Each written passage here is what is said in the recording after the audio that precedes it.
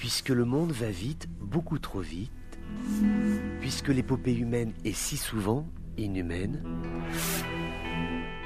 voici une petite évasion sur les chemins de traverse des colères du monde qui nous alertent, parfois nous agacent, celles qui éreintent ou vont nous émouvoir.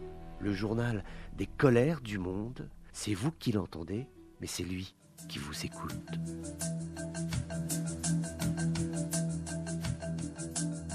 Bonjour à tous, bienvenue dans ces colères du monde, une ville quasi déserte, les déflagrations des armes automatiques, un silence total, juste les hurlements des combattants. Ce sont des images de guerre. Et bien ces images ont été tournées ces dernières heures à Sebha, au sud de la Libye. Images que l'on n'avait pas vues depuis le mois d'octobre dernier, puisqu'il y a eu cet accord en 2020, un accord de cessez-le-feu qui tenait jusqu'à présent. Ce sont là à Sebha les affrontements les plus graves qui se sont déroulés ces derniers mois. Des affrontements que l'on n'arrive pas encore à élucider totalement. Il s'agit en tout cas, ça on en est sûr, d'une milice qui est proche de Khalifa Haftar. Maintenant, de là à dire que c'est Khalifa Haftar et son état-major qui ont demandé à ce qu'il y ait les armes qui parlent, rien n'est moins sûr. Gardons-nous bien de faire des pronostics en ce sens tant que nous n'en saurons pas plus. Il s'agirait en tout cas d'une prise à partie dans cette ville de Sebha. Quelles sont exactement les véritables motivations des belligérants? Pour l'instant, on l'ignore. On n'a pas également de bilan des victimes. Les informations sont rares. Elles sont parcellaires. En tout cas, c'est là un acte de guerre au sens propre du terme. Les images sont absolument incroyables de violence. Cet événement nous appelle à réfléchir sur une tentative de déstabilisation avant les élections du 24 décembre. En tout cas, rappeler le message que Tripoli n'a pas le contrôle jusqu'au grand sud de la Libye. Est-ce qu'aujourd'hui, le pays est en capacité d'organiser des élections libres, équitables à l'ouest, à l'est et dans le sud de la Libye? Ce sont des questions que l'on peut se poser sans être défaitiste, mais simplement s'interroger sur les conditions dans lesquelles ce scrutin présidentiel puis l'élection législative qui va suivre après, comment tout cela va pouvoir se dérouler dans une atmosphère de paix, de calme et de plaisir et de bien-être. Oui, parce qu'aussi il y a le plaisir de vivre un instant de démocratie, et c'est vrai que quand on voit ces dernières heures, ces images qui ont été tournées à Sebha, on reste quelque peu muet, quelque peu circonspect quant à la violence qui a pu se déclencher alors que nous sommes maintenant à moins de 15 jours de ce rendez-vous pour une élection présidentielle en Libye. 300 millions de dollars, c'est le don qui est proposé par l'Algérie et la Tunisie, et ceci quelques heures avant que le président Tebboune arrive ce matin en Tunisie pour une visite officielle de 2 jours, 48 heures durant lesquelles il va rencontrer son homologue Kais Saied ainsi que quelques dirigeants haut placés de ce régime tunisien qui aujourd'hui a décidé de faire vent solitaire, comme on dit, jusqu'aux législatives de 2022 après des consultations populaires pour réformer la Constitution. Donc Alger apporte son soutien par sa présence au régime de Kais Saied qui a pris les décisions que l'on sait depuis cet été. L'Algérie qui est toujours en proie à d'importantes difficultés économiques, notamment la compagnie nationale de transport maritime CNAM Nord qui se retrouve aujourd'hui dans une situation absolument catastrophique. Pourtant ces navires sont tout à fait récents, beaucoup ont moins de 6 ans, ce qui dans l'âge maritime est assez peu de choses. Or bon nombre de ces bateaux sont bloqués,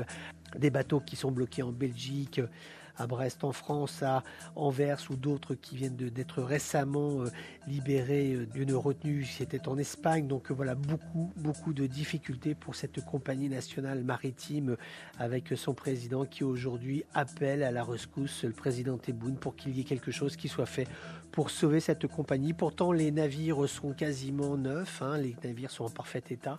Pourtant, il y a le marché, le transit est tout à fait important puisque l'Algérie est un pays qui importe énormément de biens venant de l'étranger et pourtant, ça ne fonctionne pas. En tout cas, il y a une immense inquiétude aujourd'hui auprès des employés de cette compagnie CNAM Nord.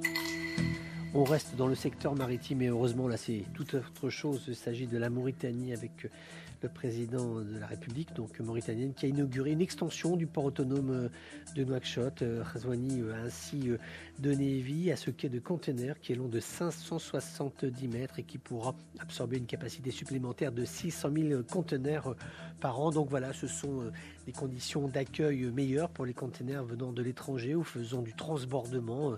Tout dépend de ce qui sera sollicité auprès de la Mauritanie. Donc c'est aussi une perspective d'emploi pour la Mauritanie, aussi une perspective de revenus pour l'État avec cette extension du port autonome de Nouakchott.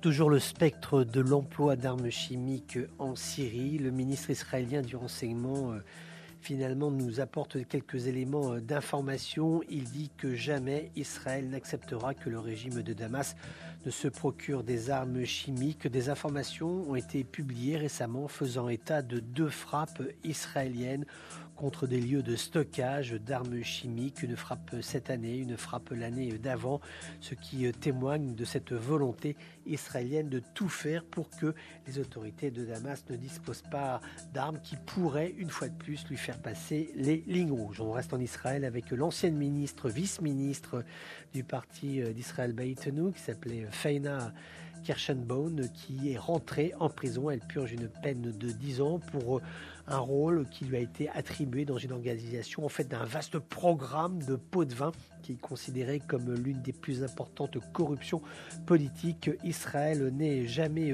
connu. Les sommes engagées sont tout à fait conséquentes. Ce sont plusieurs centaines de milliers de dollars qui ont été détournés. Des sommes également qui ont été réclamées lors de la proclamation des peines de prison, donc 10 ans pour cette vice-ministre, et puis également une amende de 274 000 dollars, ce qui dit l'ampleur de l'escroquerie qui a eu lieu en Israël. À chacun ses colères. À chacun ses colères. Colère, colère, colère, colère, colère.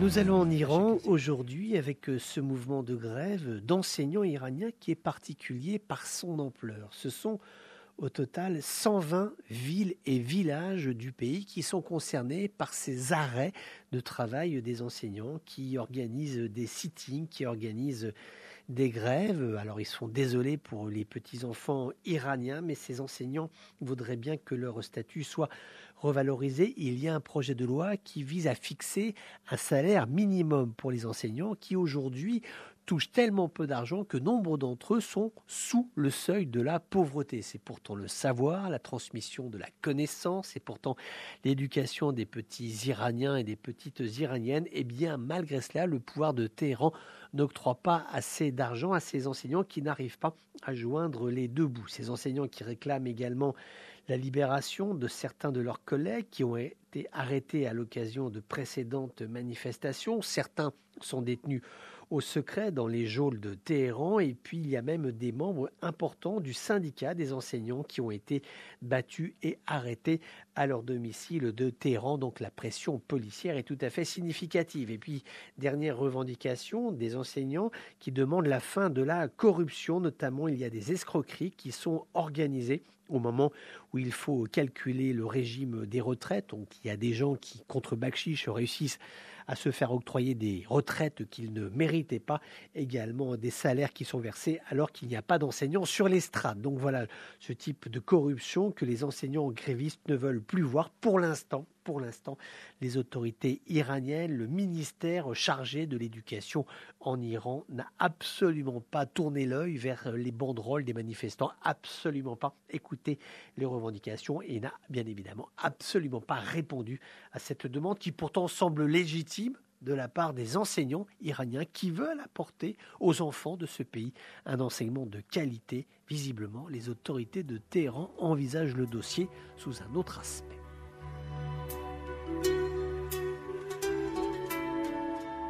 Voilà, c'était les colères du monde d'un jour comme les autres, mais qui n'étaient pas tout à fait comme les autres. On se retrouve bientôt pour d'autres colères du monde.